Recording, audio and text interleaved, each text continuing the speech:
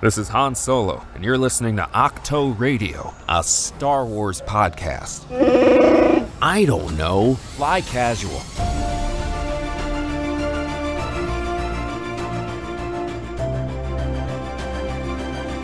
What is going on, everyone, and welcome to a brand new episode of Octo Radio, a Star Wars podcast where I am pleased to say we are finally heading back into the glorious, radiant, shiny era of the High Republic, specifically a little bit before the last High Republic adventures that we were in. I'm so excited to be talking about Phase 2 of this glorious initiative today with one of the key authors, somebody who has joined the Luminous team to help craft this story and put it all together. If you've been following these episodes before, you know that we've been super high on all of these books, and it's been really rewarding, particularly for fans of the Jedi, but also just for fans of optimistic Star Wars overall. I think that in your worlds of your Andors, you also do need your High Republics to sort of coexist, to sort of show the whole tapestry of what Star Wars can do. And somebody that has helped illustrating that tapestry is our guest today. She has become a fan favorite very quickly, just to hype you up a little bit. People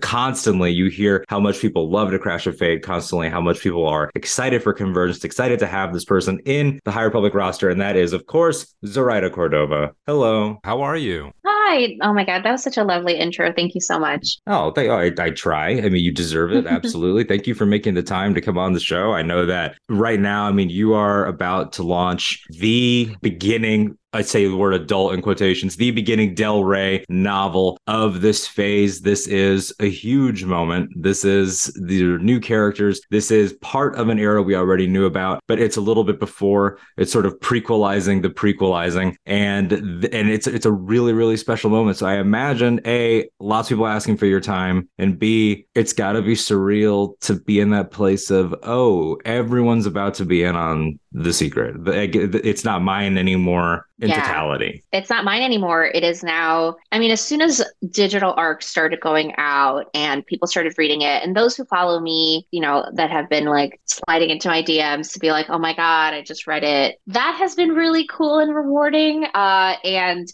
super exciting because, I was such a nervous wreck while writing this book, because it needed to do so many things. And, for the test is always in the readership, did I pull it off? Did I pull this thread enough?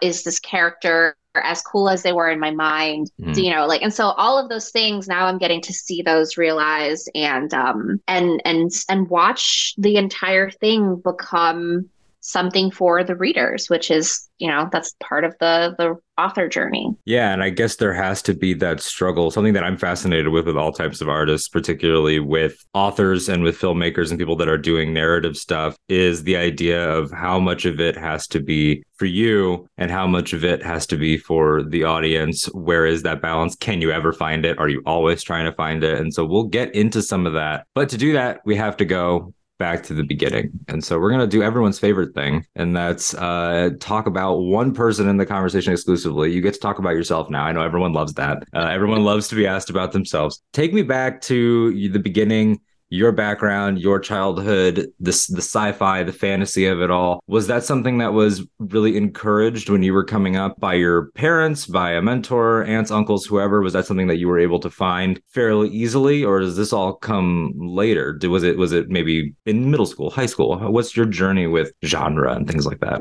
Well, my journey with genre is strange. I feel like if you've listened to me talk about writing, you probably already heard this, but for those of you who haven't, I started writing when I was around 13. I got an assignment from a teacher to read an extra credit, whatever, and write a book report on it.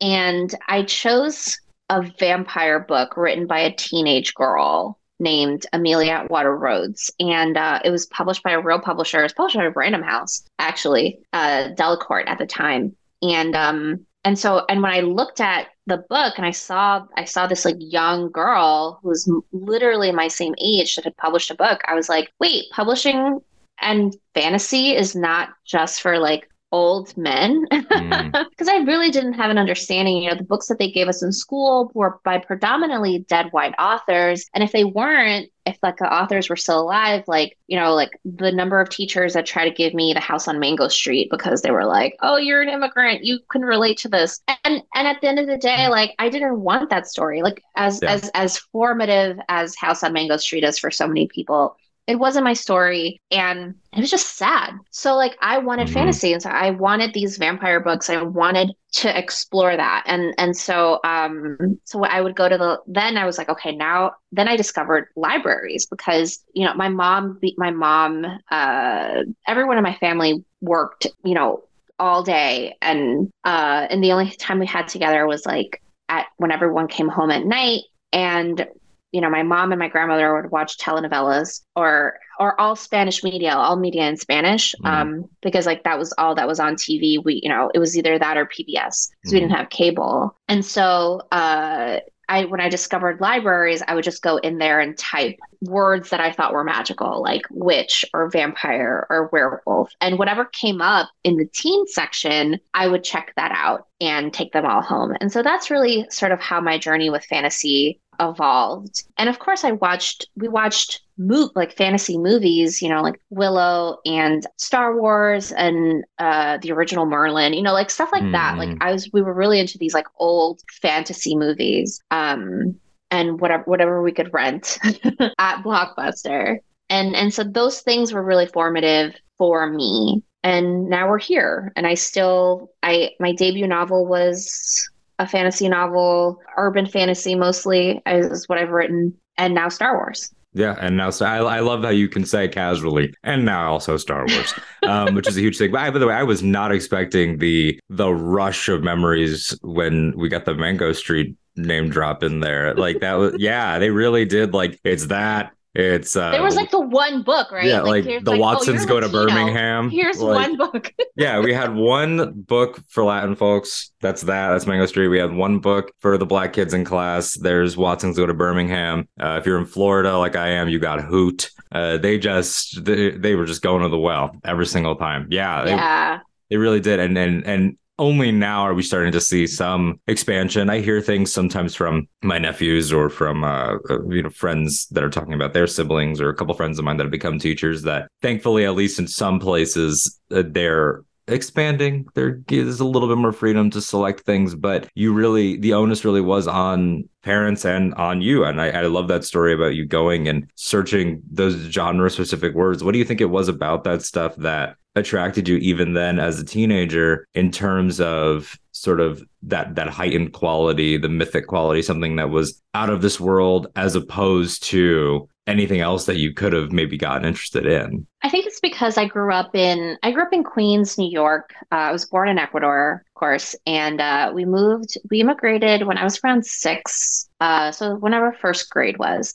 And so for me, fantasy, I didn't have the language to describe it that way. But now that I have the language, and now that I can look at my body of work, right, and say, oh, this is a theme that perpetuates throughout my body of work. And you can see it in Convergence too, which is like the search for home. And so for me, it was easier to like think about the search for home in a fantastical setting where it's like, oh, a witch or a vampire trying to figure out how to be normal, how to assimilate to being human, right? And so I can see that metaphor in the earlier things that I wrote, and in my later work, like the Brooklyn Bruja series, which is like a Latina version of Charmed, actual Latina magic, right? Like where they, they reject their magical ancestry, right? And then have to realize that they actually want to be brujas and witches and whatever. And so I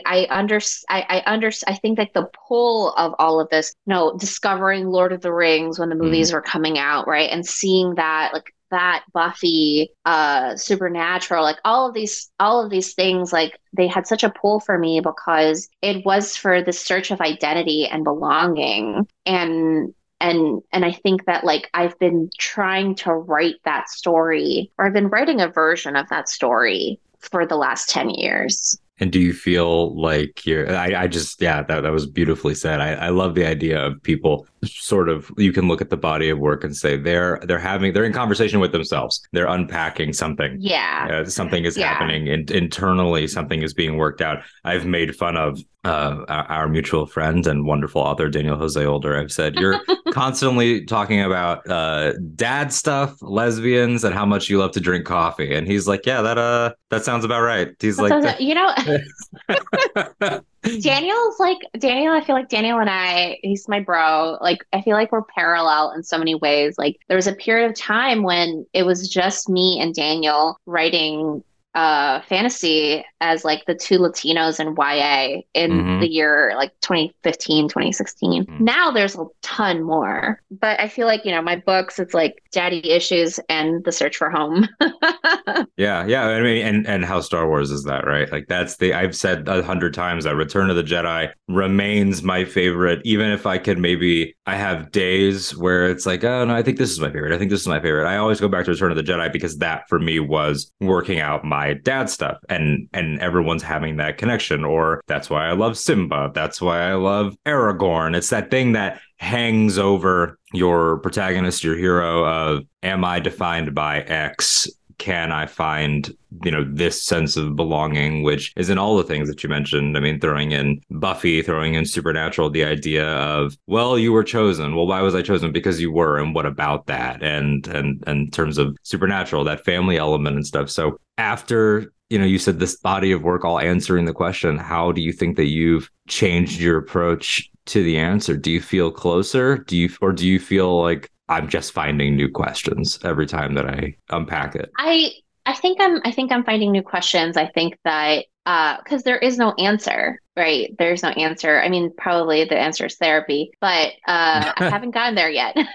But it is cheaper to express yourself. And also with writing, I get paid. So yeah, it's an income rather than a huge expense. Yeah, that's a huge part of it. But I think that, I guess I wouldn't presume to speak for you, and feel free to tell me if you disagree. Is that almost exciting that you can still be surprised? I mean, I guess if you felt like I told my story, like that would sort of like hitting a wall. I would almost imagine, like, I did it and I'm done. I don't know if there is an author that has hit that point. People walk away, people try different things, but once you're in this, it feels like you have to be finding, I guess, new angles as well, new yes ands for the question. I have to find new approaches and now I think, with the year coming to an end, I'm already thinking in that space of, well, what comes now? What comes later? What do I do now? I wrote this book that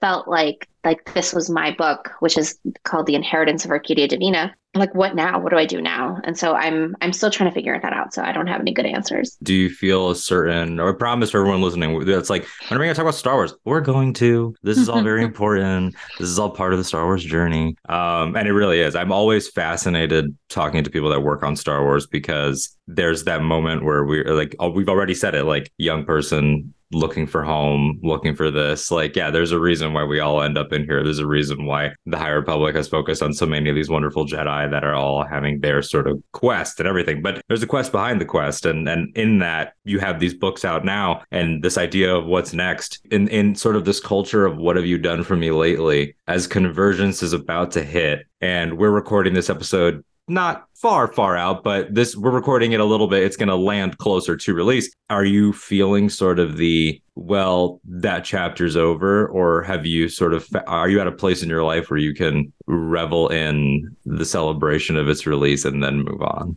I am definitely reveling in the celebration of Convergence. I worked so hard. There were so many late nights trying to get this book done in time for release, and getting to know Gelanatai, who is one of the four main characters, and she's on the cover of the book, really like learning who she was with every draft and being surprised by her journey. That's still very exciting to me. For me, it's going to be great being able to see how people react to her and the rest of the cast. So I'm still reveling in it. I feel like I'll revel in it through the year, and when it comes to hopefully Celebration, like and the time that which is around when book 2 comes out, and that's Cataclysm by Lydia Kang.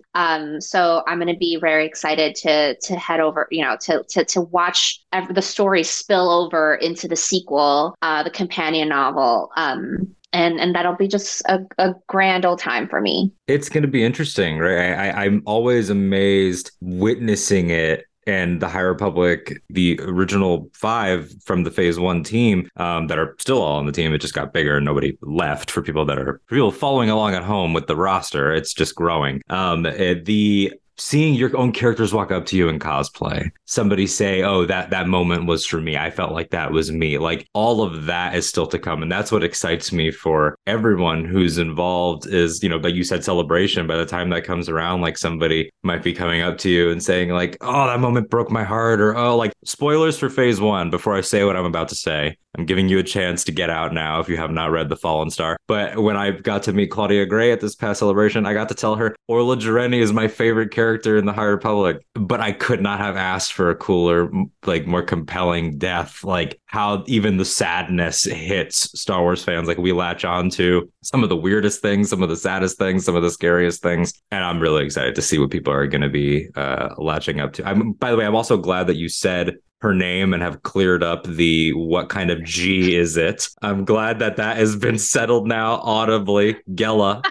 Gela Natai, because I think it was at Celebration that we first saw Celebration Anaheim. We first saw the cover. Yeah. Mm-hmm. And we maybe got her name, if not on StarWars.com. And and I remember it was thinking, instant. I didn't even think it was instant. Like, how do you pronounce this? I was like, oh, right. The G's. G's are hard. G's are hard, especially in the internet. I don't want to get into the GIF, but it will haunt us forever forever. That's going to be our legacy. That is the legacy of the internet generation. It's true. When we're all fallen and something cataclysmic takes us all out, they're gonna find and that'll be our hieroglyphics. So they argued about the color of this one dress this one time, and they talked about how to pronounce G. Yeah, it was. I think that seeing the way that particularly Gela and Mr. Greylark are going to play with fans. Excited about that. I'm excited for the fan art. I'm excited for the cosplay. I'm excited for all the tweets. I'm excited for everything. So let's talk about the Star Wars of it all in depth.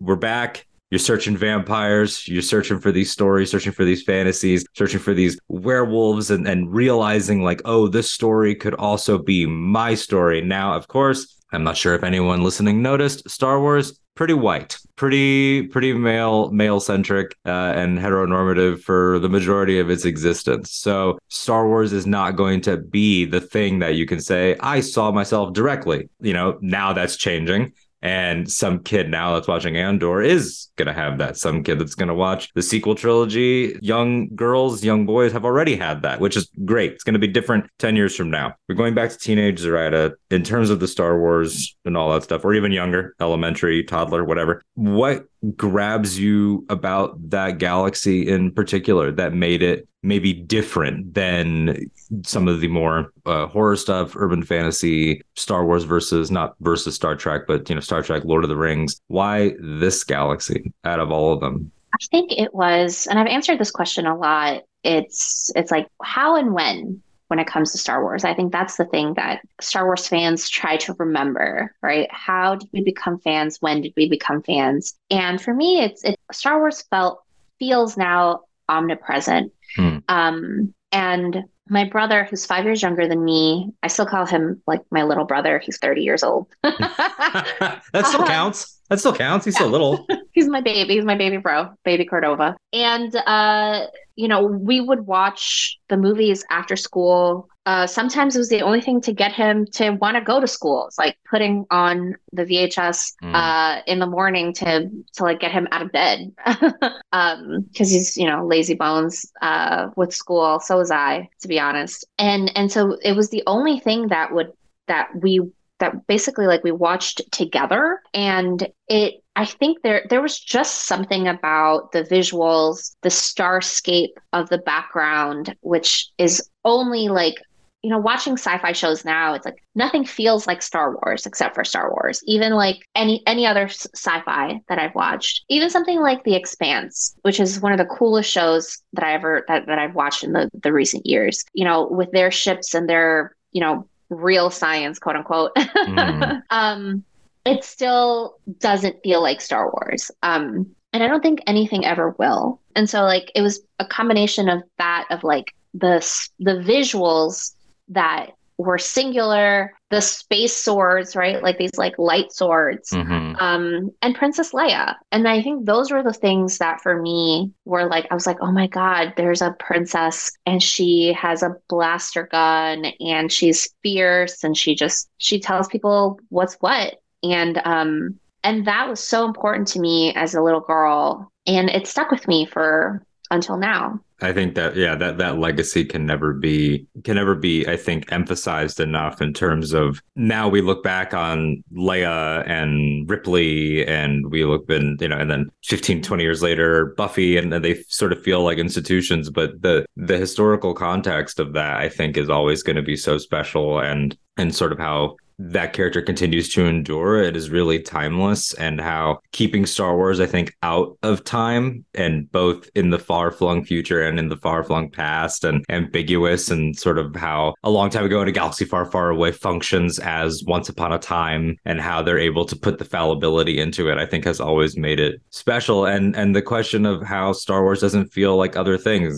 By the way, you're the second person in like 2 weeks that's recommended The Expanse to me. So I definitely have to check that out now. But in terms of just everything, there's nothing that feels like it, that has pulp and a classic romance to it, but also something operatic, but also something kind of cool. And now we're seeing these different tones that have happened with things like Visions and with Andor and with The Mandalorian, which are all three so equally Star Wars, but all three could not be more different, which I think is really exciting. I guess in terms of we'll continue to unpack the Star Wars of it, but at some point, to be an author, you have to decide to be an author. So when you decide to do that, is everyone like, yeah, do that. We believe in you, your family, your friends, like that's the career for you. That makes sense for Zoraida. And with that, was Star Wars ever on the mind, or was that something that did not even seem feasible? Well, I think I've always had a very supportive family. Of course, my immigrant mother probably would have preferred if I became a doctor or a lawyer, but as you do, as one does. That's tradition in and of itself. Yeah, so it's fine. Here we are. And now she's proud of me. Her coworkers all think I'm cool because they're all like, 56-year-old men who love Star Wars. And so they're like, I can't believe it. And I can't believe it either. I think that Star Wars was not on my brain because I didn't know how intellectual property worked when I first started writing. So for the first 4 years of my career, I had no idea. I was just like, oh, they must. I didn't even have a theory of how these books were written. I just knew there were Buffy tie-ins when I was a kid. I had seen the Star Wars original novels. And when I read Lost Stars, I was like, oh, Claudia wrote for Star Wars. But I didn't really, because I truly never thought it would be a possibility for me, I didn't ask how one author got picked. So yeah, it is mysterious. I mean, it's one of those things where Star Wars podcasters, pundits, fans, entertainment commentators, we get so in our bubble that I think that we forget that it is kind of mysterious. I remember being of that prequel kid generation, going to my library and picking up the first Star Wars book I ever read was The Jedi Apprentice. I think it's number 14, maybe number 17, The Call to Vengeance by Jude Watson, who I got to talk with her via tweet one time, which was just surreal, and tell her like, you were my first Star Wars author. This is amazing. And back then thinking, well, I guess they must just have a stable of writers that's at Lucasfilm just clanking away all day. Like, is that what it is? Like, do they have their own publishing? And there is, the Lucasfilm Press and everything. But now we know really how it works is a combination of pitch, a combination of finding you, a combination of initiatives. Like, it's way more nuanced and way more in terms of putting a team together, like has happened in High Republic, a project that I can't even imagine. I can't imagine what it was like to be Mr. Mike Seglain during the past few years. years in terms of everything that has happened. Yeah, I feel like we should all like collectively get Mike like a vacation. I really, yeah. He like that guy. And for those of you that don't know, Michael Siglain is I don't want to get his title wrong, but the head of Lucasfilm Publishing, and creative director. Yeah, creative director of Lucasfilm Publishing, and is the one that says, well, Avengers Assemble. This is the team. These are going to be the people that are going to come in. And yeah, I mean, the understatedness of his leadership. Vision. He has a vision. Cool. Yeah. He has a great vision. He's a great leader. And he just like he really cares about the authors and he cares about the projects. And that was really, he's the one who pulled me into the High Republic. And I remember getting a text from him and he was like, have you checked your email? And I was like, no, I've been actively avoiding my email. Should I? And there, and of course there was like the invitation that I hadn't read for Which a couple is, of days. Yeah, I mean, that's amazing. And we'll get more into the nitty gritty of the Star Wars of it, but we have to talk about that before we can get into how Star Wars, why Star Wars, and so some of that personal choice stuff when it comes to the brand and the story. That moment. So you're already a Star Wars author. That's already, that bridge has been crossed. You were part of this amazing initiative to help flesh out this planet of Batuu, this new corner of the Star Wars galaxy. So the prospect of, hey, we're doing something new, we want you to be a part of it by way of a novel. On those terms, you've been down that road. But there was not in the case of the Batuu stuff and of expanding out with Delilah Dawson and with Ethan Sachs and with Will Sliney and everybody that worked on the Galaxy's Edge stuff. You were the team that happened. Parks open, and then we move on. There's already 5 people and a bunch of artists and a bunch of concept artists and a bunch of editors that have all been doing this thing. Now I'm new to the party. So I'm in the Star Wars family, but I'm changing lunch tables. How did that sort of feel in terms of not matching tone? Because of course they picked you for you, but in terms of, okay, I need to understand what's different about this Star Wars, what's new about this Star Wars. What are the conversations like with people like Daniel, like Claudia, like Charles, et cetera, et cetera, et cetera? So I guess I'll attack the first part, which is like, I think that it was not super dissimilar from the process of writing for Galaxy's Edge, because there is like, here's a massive secret document that's time stamped every time you open it, right? And I had to learn this new information and sort of see where they were taking the initiative and where they wanted my story, the pitch that I would send, right? Like, they're like, we want this. They basically gave me like guidelines of like, this is where we want it to be set, and we want XYZ in it. And you can either pick from these characters or you can create your own. And I chose a mixture of both.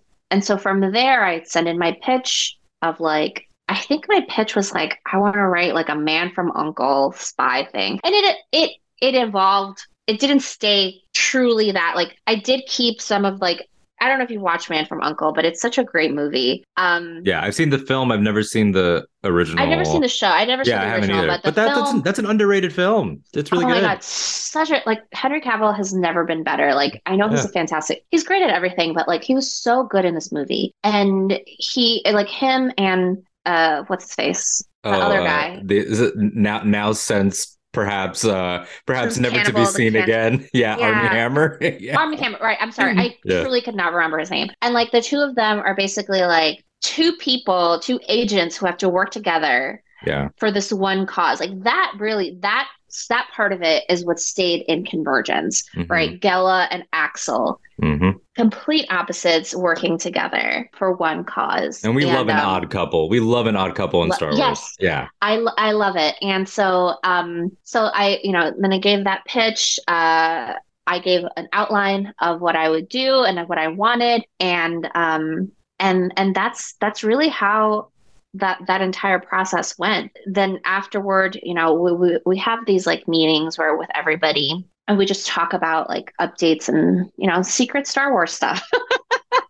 Yeah. Yeah, I mean we'll get like it's always fun when they release like the little video packages and stuff. The famous one is the whiteboard where it just says dinosaurs and stuff Uh-huh. from phase one. So I'm fascinated by that process, fascinated by the collaboration. You touched on something there that I wanted to ask about, which is the idea of Star Wars characters. It's always fascinated me, and a lot of the authors that have been on the show or authors that haven't been on the show have faced I think from the outside looking in, equally daunting challenges of taking on a Star Wars character that already exists and creating a new one. Those are like separate but equal scary things to do. Mm-hmm. And we had Justina Ireland on a while back when the first phase was on, and Justina has written Lando. It's like that's an iconic character, but she's also created stuff. We had Adam Christopher on Shadow of the Sith. He's writing Luke Skywalker. He's writing Ben Solo. He's writing Ochi of Bestoon and giving that character a personality, but also Rey's parents, giving them personalities, but also making a bunch of new. You've done both, and you've come into an era that you were not, I don't know what word to use, but like the architectural framework of the High Republic is already there. Coming in, we're moving you back 150 years. Some people will be around. I don't want to spoil Convergence or Quest for the Hidden City or Path of Deceit or any of them that have come out, because I know that, New Wave hits and everybody's like, yeah. It's not a spoiler to say that Yaddle is in phase two. Yes, that's not a spoiler. That has been revealed. That's been revealed. So that's one. That's Yaddle. It's not a spoiler to say that Porter Angle's around, because Porter Angle's going to have the blade, and I'm sure he'll pop up other places. And there's, there are those returning faces, but you get that option when you're talking about I generally stick to new characters, and I don't know why. I think like I would, of course, absolutely love to write some other characters, like existing characters. Like I have my favorites. Like I would love to write Kylo and / Ben Solo and like Cassian Andor, of course, like my king. And of course, give, but I think that there's something about the unexplored, like the uncharted parts of Star Wars that are really exciting. And then bring in some illusion. I have written, in one of the short story collections, I wrote Boba Fett. And that one, I was so excited because I love Boba Fett in the Clone Wars TV show. And so I wrote with that kid in mind, right? Like as a man, like who is he as a man after we've watched him sort of grow up? You were ahead of the curve on that one, because then the show kind of did the showing him, showing the little Daniel Logan version, watching his father leave. There was a little bit of that element. Oh man, that short story is so good. John Hamm read that. I know, in the audiobook. My goodness. You just jogged my memory. I remember thinking like when, from a certain point of view, was announced and they were like, oh, it's got a celebrity cast. I was like, celebrity cast? I remember looking and be like, they got Don Draper's going to be reading Boba. This is crazy. Yep. That was a really great experience. You did such a great job with that one. I'm a big fan of, from a certain point of view, by the way. Just people listening, go check those out. There are some people in there that only wrote Star Wars once, some returning faces and everything. It's such a great like mixtape of just Star Wars love in a really great way. But I'm really intrigued by your answer of saying that you prefer new. Not that I'm sure there are a lot of people that do, because it's like you take on an iconic character and that immediately injects a little bit of expectation. It immediately causes a little bit of a conversation of, well, is the tone, is the voice, is everything that we know about them going to be consistent? When you're creating a Star Wars character from the ground up, and this sort of gets into a larger conversation of, well, what is Star Wars? And as we've gotten further away from Star Wars, it's in this interesting, and I don't say Ouroboros negatively at all, but Star Wars has become Star Wars' own inspiration at times. And some people brush up against that. Some people embrace that, both creator and fan. Some people think it should be utterly broken and deconstructed. Some people don't. And there's tons of nuance in there where like someone like Jon Favreau says, I want to go to the things that George went to. Other creators say, I want to go to George. Some creators say, I want to go to a new place. Where are you in your head when you're creating a new Star Wars character? Are you thinking, I want to achieve the feeling that Leia or Cassian Andor or Kylo Ren gave me? Or are you saying, who have I been dying to see that has not been there? I think when I approach a character, I specifically go to the original trilogy because I feel like that sets the tone for everything else. Even though the prequels expand and have a different vibe, that's like the best word I can use, an aesthetic, right? And then the sequel trilogy also has a different aesthetic. And so I think I go to the places I like something from every era very deeply. Like my favorites don't always mash up, right? Like my favorite movie of the new trilogy is The Last Jedi, but I also love of the animated series, like my favorite is Rebels. So far we are perfectly in sync. You can Right. stay. You can stay. No, I'm kidding. No, yeah. Thanks. I can keep my Star Wars card. Well, you say Last Jedi and half the people just cheered, half of them booed. But if you've been listening to this show, it's like I get it. I get it too. Yeah, they should. You know what? We want different things. Exactly. And I would be. This is not at all to say that there should be like vitriol and bullying. Of course not. We condemn that absolutely. Please be cool to each other. But there can be, and you see it a lot at celebrations in person. It's interesting how people act differently in person. It's fun to say, oh, that's your favorite? Explain to me why. Like, I didn't get it. Or vice versa. Or like, that's fun. Yeah. And so I think there are archetypes. I go to the archetypes that George Lucas was writing when he created Star Wars, right? I look at, and that's what I do for my fiction in general, is look at archetype in story and the sort of the place where they belong in the story. And then I have to consolidate that, who they are, to the time period that we're looking at, right? Specifically for the High Republic Phase 2, the Jedi are at the height of their power, and we haven't seen that because we have been introduced to the Jedi as a fallen order, and then we go into the future. Like no matter what, like we see the fall of the Jedi, but the High Republic is the height of it, right? It's for light and life. It's we are the Republic, and that is so interesting because we get to explore these people without the threat of Emperor Palpatine, right? Like how has the Jedi Order functioned? Who were they before? And that has been fascinating for me as a writer. To explore. And that's where but again, I look at how archetype functions in creating these characters to move forward. Moving forward, exactly what I wanted to touch on. You take those archetypes. I love the way that the sequels and the way that Andor and Mandalorian and Rebels does this too. I mean, Rebels actually is a great example. I've always loved looking at Luke, Ezra, Rey, Cal Kestis, and Anakin. Like they're all like the young Jedi protagonist hero's journey. Like they all fill that thing. But how can we take the archetype and inject a sense of self? What is different about Ezra than about Rey, than about Luke, than about any of our Jedi in the High Republic, of which there are many, some of which are also on that young person's journey. What is the personal lens for you in terms of taking that archetype, but trying to bring it into the 2020s now? Obviously, you have written Star Wars before the 2020s, but the 2010s and 2020s, this era, trying to create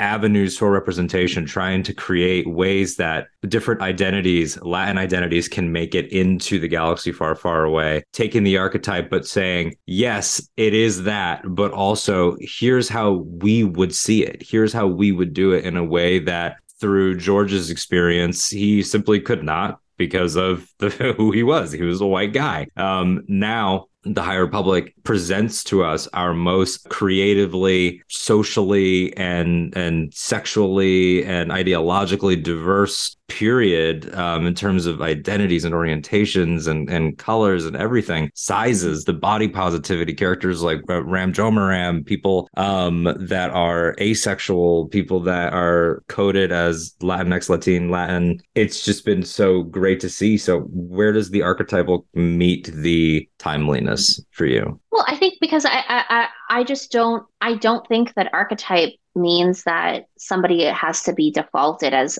like a white person, right? Like I think like if you look at like I guess like the Joseph Campbell, right? Like we're looking at archetypes. He found archetypes across the world, right? And these are archetypes that appear in all kinds of mythology and storytelling all over the world. So for me, there's really no reason that modern stories can't reflect that. I do think that I guess we're pointing out how like this initiative is so diverse, but I do think like I've been reading some of the legends, and you have authors like John Jackson Miller and please forgive me for not remembering the name of the that's okay. novelization of Matthew Stover. Are you Matthew? Oh, Revenge, Stover. yeah, like Revenge of the Sith. Yeah. And like reading those books, they mention characters that have like third genders and queer couples. Like it's in their work, it's in the legends. I think that the problem people are having is that now there are other people writing those things. So it's like more obvious. But I just don't think that, I think that they were there, you know, so like saying that it's not new is what I'm saying in the books. Yeah. Because there have been now the storylines are bigger, but it, you know, I do think that the it's outer space, right? It's like space a long time ago in a galaxy far away, like millions of species. Not everybody can look the same, and that's just not creative. Like from, you know, forget where you're from, like creativity allows for expansion. And for me, like creating somebody like Gela, who's coded as Latina, it's interesting to think about like what does Latin America look like in outer space? And I spent a lot of time thinking about this because if there's no Latin America in outer space, what are we, right? And so like what happens to that culture? But at the end of the day, I feel like I've created this character, and hopefully like people can come to her and say like, wow, I feel seen. And I think that that's all I've ever wanted, because I write first and foremost for myself, and then hope that other people come to the table. And so would you say that this is I feel like this is an oversimplified wording, but how much of Gela is Zoraida? How much of that is the not in a, to use the insert word cheaply, I don't mean to at all, but at what point are you like, oh, she's talking back to me and I think she might be me? I think there might be something going on there. She's helping me figure out what the Latina space experience is. No, actually, I don't. I think that because I feel like personality wise, maybe we're completely different people. I'm way more extroverted than Gela is. But it is, I just think that it's important to just have the physical representation of these characters. And I'm not the kind of writer that needs to work through my characters, because I've never had the search for identity, you know, because I just grew up very comfortably understanding who I was and my family and my community.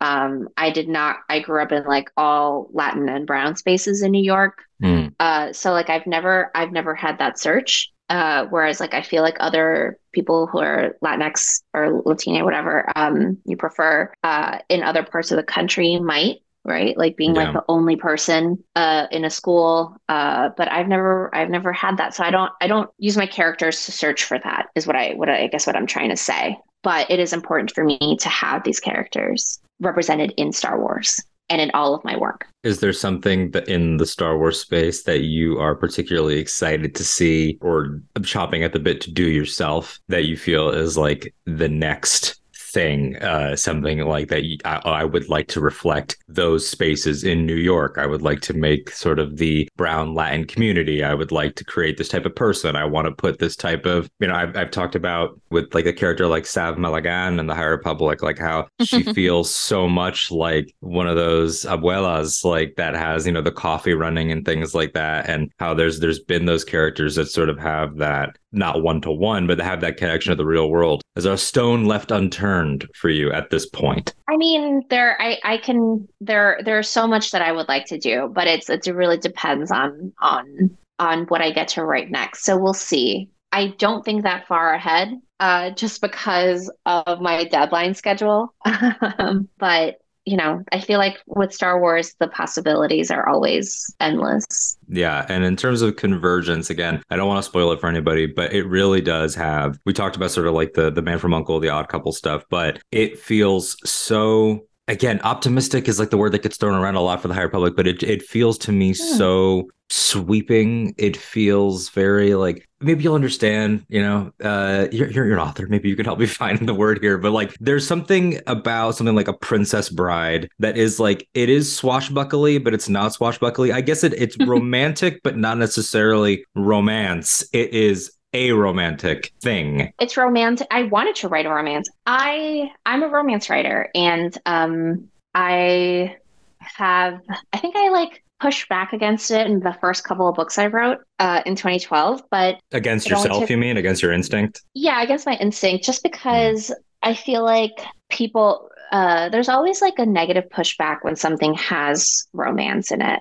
When it's not supposed to be labeled as a romance with a capital R, right, as a genre. I purposely wanted this book to feel romantic with a lowercase r, right? There's a romance in this idea of the only way we can put a stop to this war between these two planets, Aram and Arano, is if we have a marriage alliance between two people. It's the Romeo and Juliet bargain, right? Because Romeo and Juliet, they don't know why they've been fighting for so long. Yeah. Except that they have been fighting. And so Aram and Arano, they have a few reasons, but the further back you go, there's no inciting incident of why we have been fighting for centuries and centuries, other than just proximity, right? And so I wanted the landscape to feel romantic. I wanted the situations to feel like this like sweeping story. And so I'm glad that you used those descriptors. And I'm glad that you imbued that in there. I was looking for the word. I think you did it. It's not a word change. It's the capital R versus the lowercase r. To feel romance in a story, to feel a romantic quality in a story, to feel sort of the themes of togetherness come forward. I was going to ask you about, what themes are resonating with you the most right now, or that you want people to take from Convergence, so that you're excited about, and other stuff such as Path of Deceit, such as Quest, such as what you can say about the future. The togetherness is so strongly imbued into all of Star Wars, but in the High Republic especially, when there is that unity, when there is that we're at our height. But even in Phase 1, when we hear about Aram and Arano, there's that whole, it's been seeded already brilliantly, this idea of something's going on there. It's a mystery. Some of our characters have a relationship to that area, to that part of the galaxy, like Comac Vitus and Orla. Like there's something that is going on there with these two particular worlds. And the idea of Star Wars commenting on the idea of endless war, of how did we even get to this point, of generational trauma. I loved the way that was explored, and seeing the way that it passes down. And it's like, why, at what point are we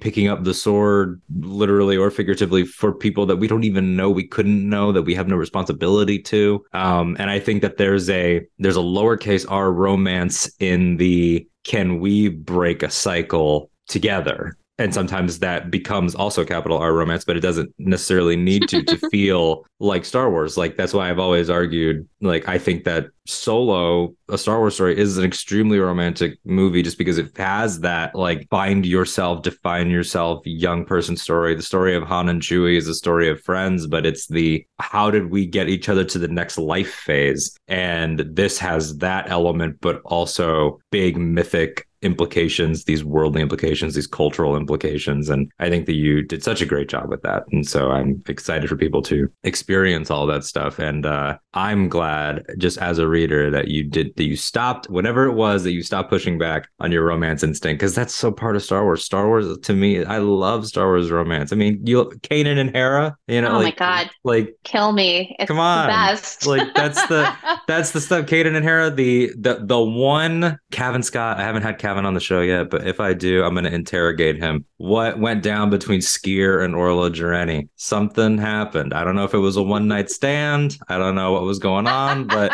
there's a flirtation, and everyone stops and looks like, it's a little hot. Interesting. That's interesting. I mean, look, Star Wars would not exist without the central love story of Anakin and Padme. And, whoever, I know some people don't like romance in their things, but it is what it is. Star Wars is about love. Like, the power of love has literally changed this galaxy. Luke not giving up on his father, Anakin falling in love, like, with Padme.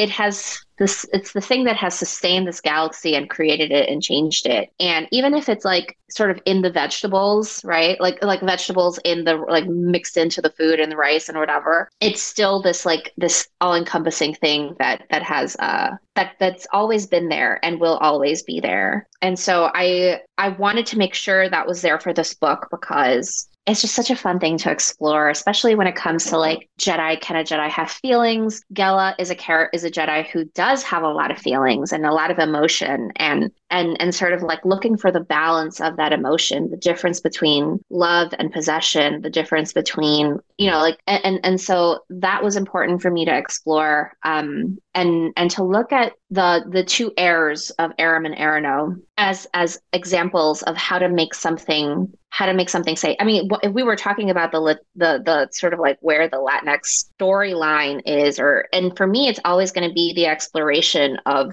generational trauma and migration, right? Like we're in a time period where the galaxy is always in flux, but the world is always in flux. Why do people leave their home planets? Why do people leave their countries? And how are some people forced to move and others choose to move? And so that's in this book as well, because when you're talking about two planets at war, how can some people escape, and how are others like literally just stuck in this situation because of an embargo, or we're at a time period of the galaxy where the hyperlanes aren't charted and everything is unknown. Yeah, and it's I think it is a lot, and as it should be. I mean, there's a responsibility. Star Wars has always reflected the times. I mean, there's the original trilogy. It's very obvious what George was saying about not just the Second World War, that he was a child of the 50s and everything, looking back on that, the war that was happening at that time. I mean, ask the man what he was saying with the Ewoks. Like, ask him about indigenous peoples versus mechanization and versus colonization and all of that stuff. Then the prequels. You've got the Trade Federation. You have a corporation with a seat in government. You have a character named Newt Gunray. It's not subtle. Like it's always been about the times. And what is Star Wars now? We have Andor, the immigrant story. We have stuff like the High Republic talking about expansion. But it's not just hyperspace prospectors. What I love about Phase 2 so far is that there's this idea of the prospectors, but that's nuanced. It wasn't some glorious, like it was a better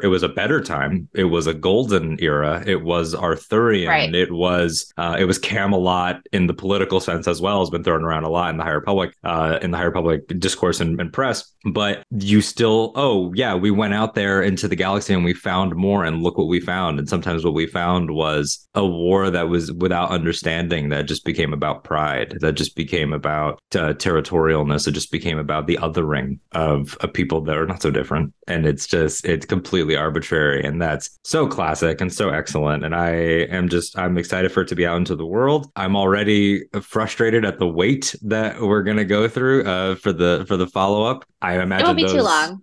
Yeah, it'll probably. Yeah, I mean, in terms of, we'll have comics and everything, and before I know it, we'll be talking with Lydia Kang, which is going to be exciting. And I'm sure that those conversations between the two of you have been very exciting. Oh yes, I mean, we were exchanging text messages furiously throughout the entire writing and editing process. I'd be like, I'm going to cut this scene. I'm going to leave this scene, mention this, mention that. So that was really fun time, like collaborating with Lydia and just like making sure that we were talking and syncing our characters together so that like their voices are consistent. And young Axel Greylark and his journey is going to be great. I can't wait to see what Lydia does with him and Gela and the rest of the gang. Yeah, and just Gela and Axel Greylark. I mean, just two of the most those covers, just models, just beautiful people. Just it must be so surreal to write someone and then have someone say, by the way, here they are. Yeah, I can't wait. Like, I see that you have like a Jake Bartok thing. Yeah, I have like 3 of his art pieces. One of Ventress, my girl. Hey. And Luke, of course, and it's just really funny. I don't think he's done Gela yet, but he will. I hope that he will. Yeah, he's done. He did Path of Deceit. He did the new Marvel run, and he did Quest so far. But, he's always building out his big wide pieces and everything. So I know we're going to get Axel and Gela and everyone together soon. But yeah, I mean, the design, gorgeous. I don't know how much say you get in like lightsaber design or costume design, color choice and all that stuff. I mean, you've got to write it in. So I guess you do get that say. Yeah, I think we have an understanding of like what the era looks like.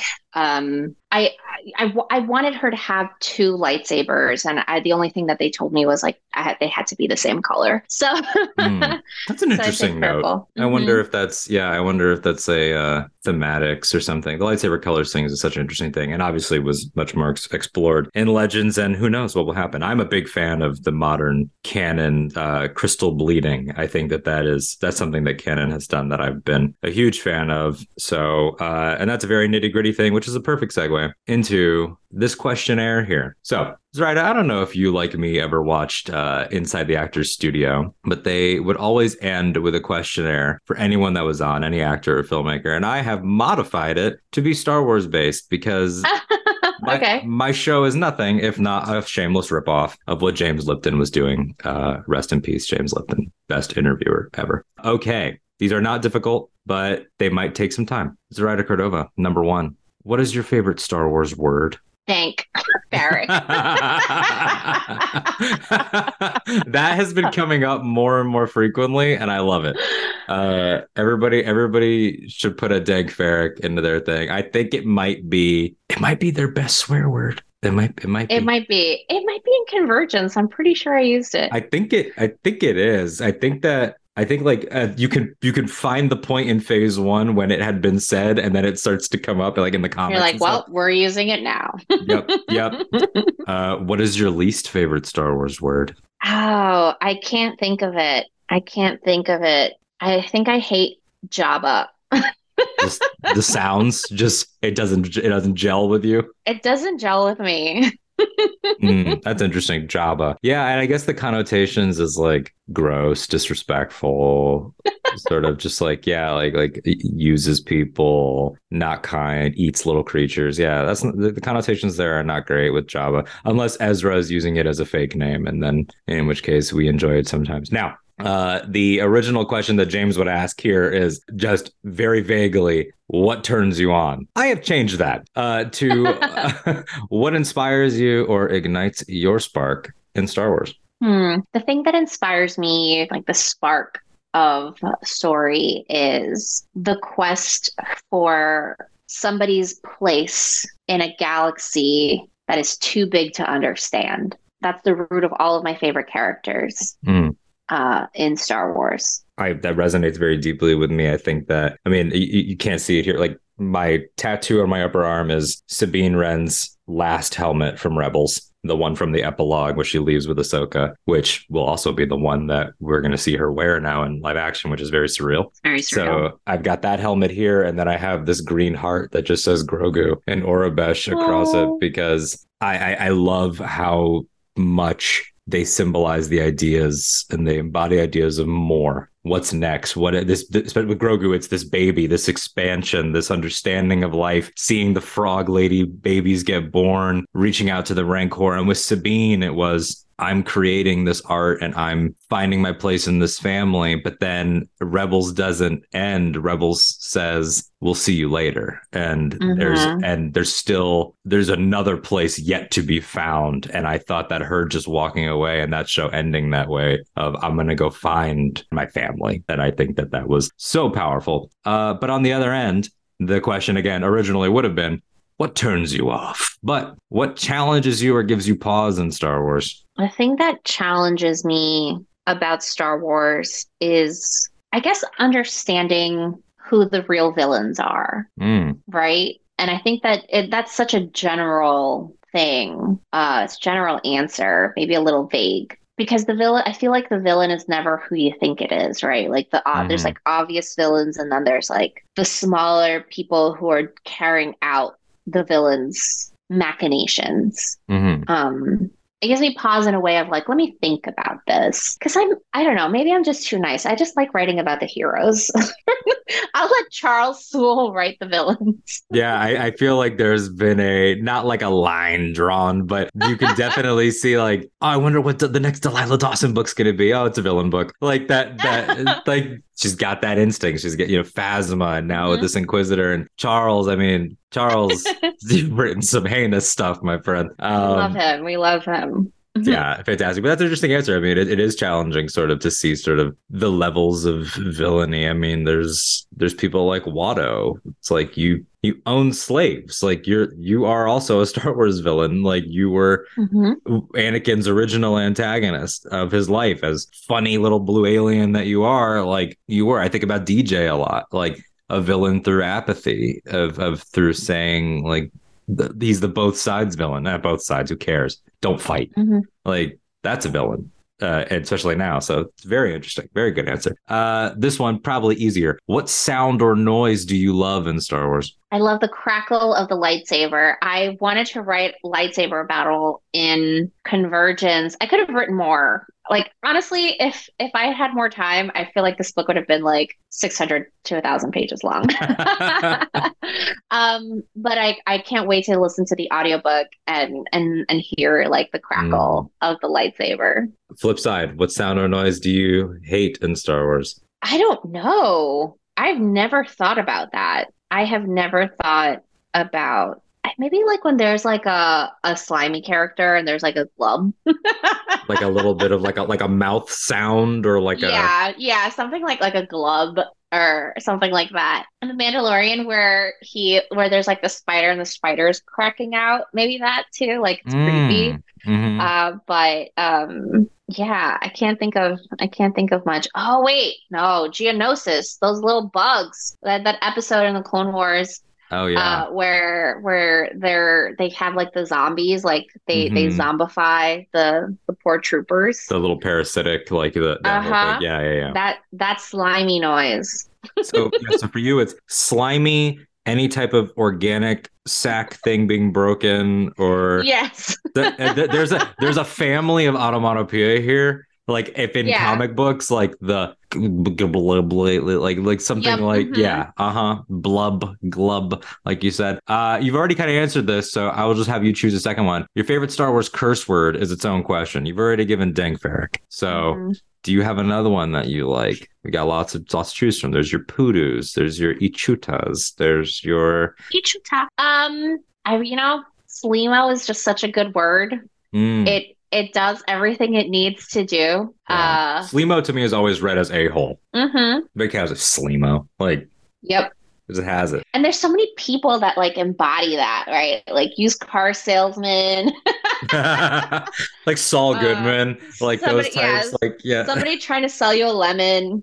Or just like a jerk who lives next door or something, it has a lot of range. Absolutely love that. Let's talk about, I've got a few more here. Talk about your range. What Star Wars profession would you like to attempt? Oh my God, I think I would like to be a Jedi. But I would like to be a way seeker. Yes. On my own. Just try just a Jedi making her way through the galaxy. Or I would also want to be an aspiring smuggler, because I feel like I would be good at like smuggling for like a good cause. Like where we need to release all these porgs so that this lab doesn't use them as guinea pigs. That would be kind of interesting. I feel.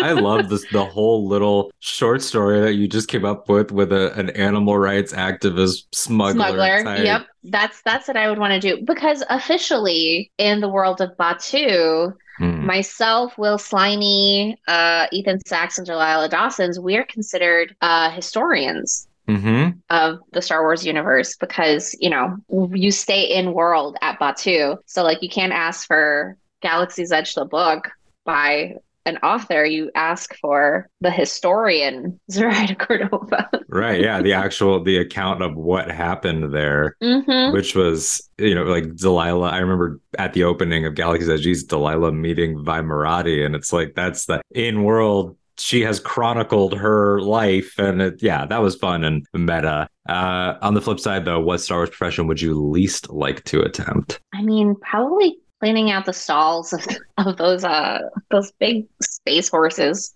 Oh, the fathiers? The fathiers, yeah. That would be a bad job. Working for Jabba the Hutt would be a bad job. So you'd always end up dead or like a casualty. Honestly, I feel like working for the Empire at like one of those little computers, somebody's going to take my Star Wars card for not knowing what those stations are called. You mean like sort of like in the pit where like pit, yep, Vader walks by and he's up here? Yep. Yeah. And then like, because you never know, like one day you're just doing your work. You're just like checking the diagnostics of like some turbo thing and you die. And then you're like, oh no, he's just having a hissy fit because that young Skywalker escaped him again, and then he just kills you. So it's like